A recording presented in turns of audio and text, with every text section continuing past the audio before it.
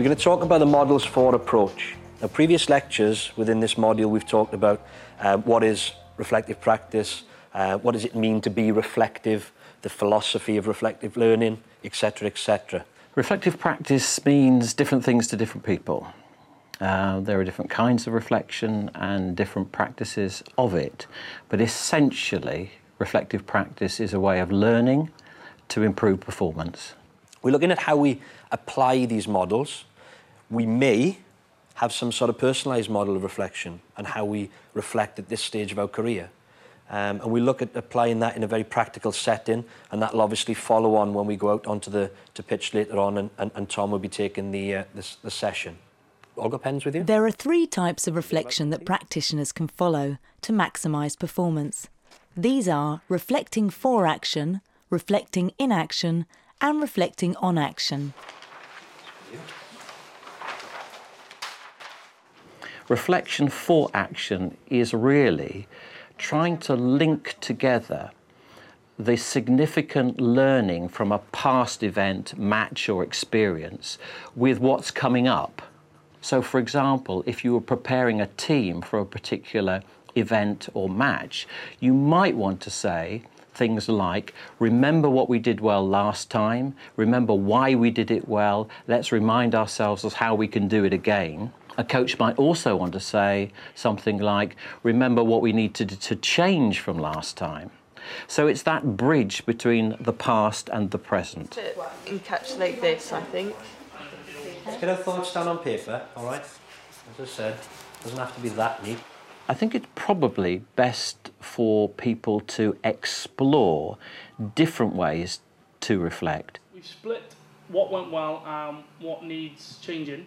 Some people use what's called mind maps, which is really bubbles and linking up ideas and thoughts in particular ways. Other people can use still or moving images in particular ways and create a kind of photo montage or photo story. Some people use what's called storyboarding, which is a rather nice way of reflecting on a particular event where an event is described, and then you ask learners to kind of pick out significant events in that and create a kind of picture story of that. So there are lots and lots of techniques.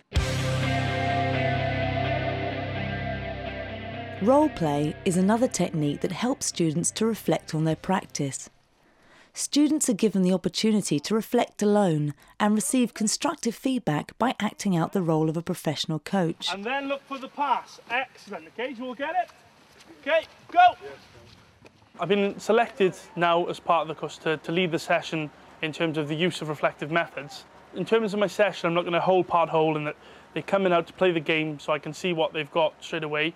Breaking it down into possibly a passing grid and a bit of fun to start with, because some of them are not all rugby players, and then ending in a game and see if the communication levels, which I'm kind of looking for, has improved. Once a match starts, coaches are reflecting in action. In other words, they're having to think on their feet.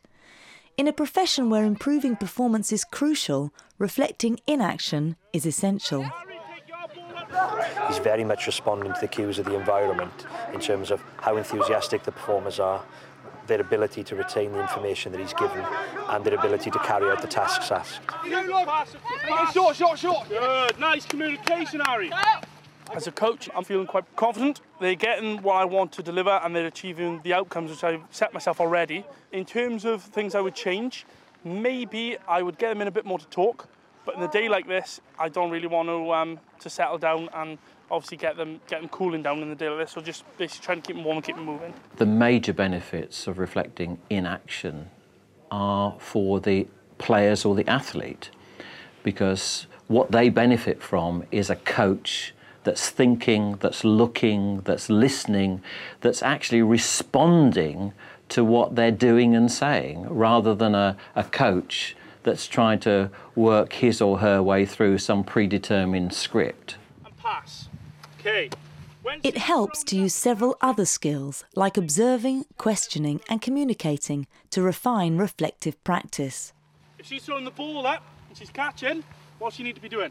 What Tom was doing and doing really well was that his observation skills were excellent, and because they were excellent, it enabled him to make certain kinds of decision. And the decisions he was making enabled him to say certain things. So that's why there was a lot of reflective conversation around communication.